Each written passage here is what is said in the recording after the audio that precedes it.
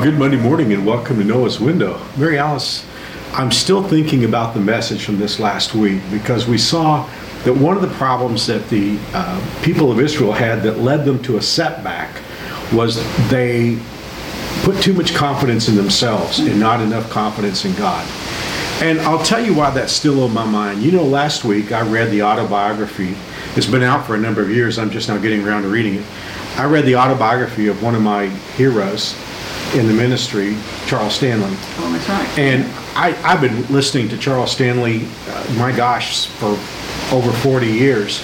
And I knew that he really did emphasize prayer in his life. In fact, if somebody had asked me, what's the secret, do you think, of Charles Stanley's ministry? I would have said prayer. But after reading his autobiography, one thing became very clear to me, and I'm still trying to think about it because it really does go with the message from this last weekend.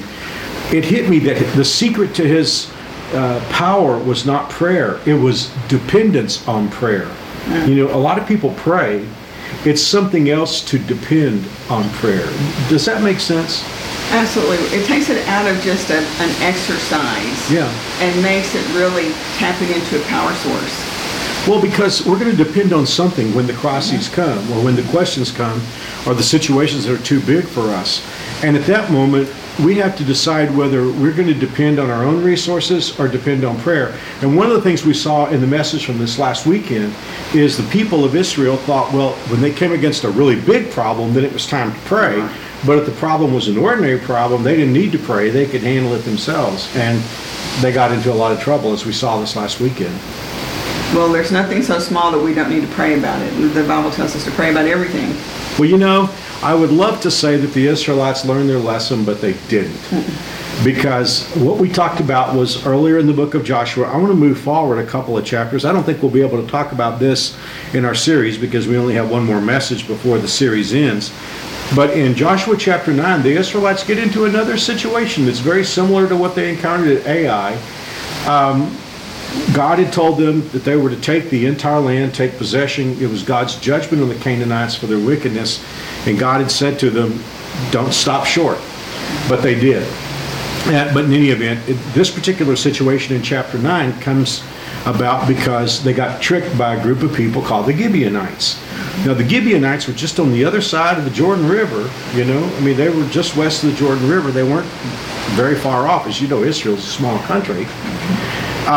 But the Gibeonites came up with this plan to trick the Israelites into thinking that they should make a treaty with them because they lived such a far off distance that they would never be a threat. So they got the oldest shoes they could find, clothes that were all worn out.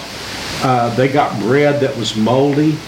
And when they came to talk to the Israelites, they said, you know, we started off a long way away. This bread was hot out of the oven when we left, but look, it's molded now. Our clothes were brand new, but now they're all worn out. See how we've come from such a far off distance. Now, I want to go to verse 14 because the statement here really does remind us of the importance of depending on prayer.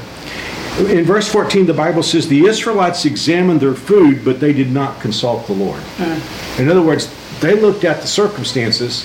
They said, well, there's no doubt about it. This food is moldy, you know. And they say it was hot out of the oven when they left. They looked at the evidence, but they didn't ask God for his judgment. And it turned out to be a problem that lasted for generations with the Israelites. That's true. Mary Alice, what do you think about this thing about depending on prayer? I think it's the key component of the Christian life that's going to make the difference between winning and losing, really. Yeah. Because if we don't have... prayer is our connection to God. And our prayer in this book, that's our real connection. And if we don't realize how important that is, we'll lose. We'll miss out. Yeah, I mean, I could see how that as Christ followers, we can go to one or two extremes. We can either say, this problem is so big, I just can't handle it, and we check out. Or we could say, this is so small, you know, there's no need to bother God about it. But here's the thing. There's no problem so big that God can't handle it. And there's no problem so small that God doesn't need to be involved. Which takes me back to just practicing the presence of God. I think it's just that awareness of knowing that he cares about even the smallest things in our life, and that he does want to guide us no matter what the situation is that we're up against. Well, when I read that verse, and I've thought about it ever since I was a little boy, to be honest, where the Bible says they examined their food but didn't ask the Lord, I'm sure that Joshua later on said, we should have talked to the Lord about this.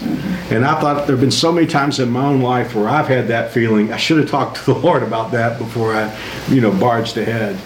But I just want us to think about that today. I don't mean to denigrate prayer, obviously not. I'm just saying the secret is not prayer. The secret is depending on prayer and saying, God, I've got to have your help and strength, even dealing with what feels to be the little issues of life, because as we saw last week, something that looks small could turn out to be a lot bigger than we think it is. Right, and I can't get away from our admonition, isn't it, in the book of James? It says pray about everything. About everything. Yeah. Well, this is a good time to pray, Mary Alice. Yes, let's pray.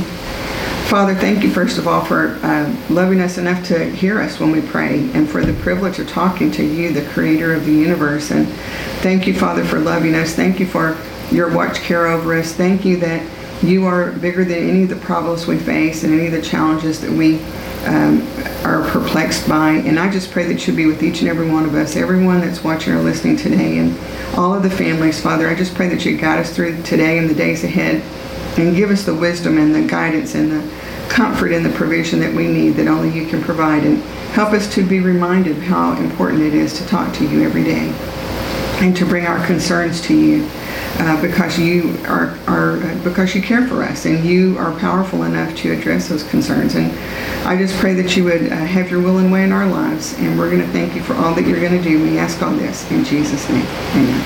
Amen. Well, thank you for joining us on this summer 2.0 day. I'm sure fall is coming sometime, but we're so thankful to have you join us on our deck on Noah's Window. I pray that you have a wonderful day today, and God willing, we'll see you tomorrow on Noah's Window. God bless. See you soon.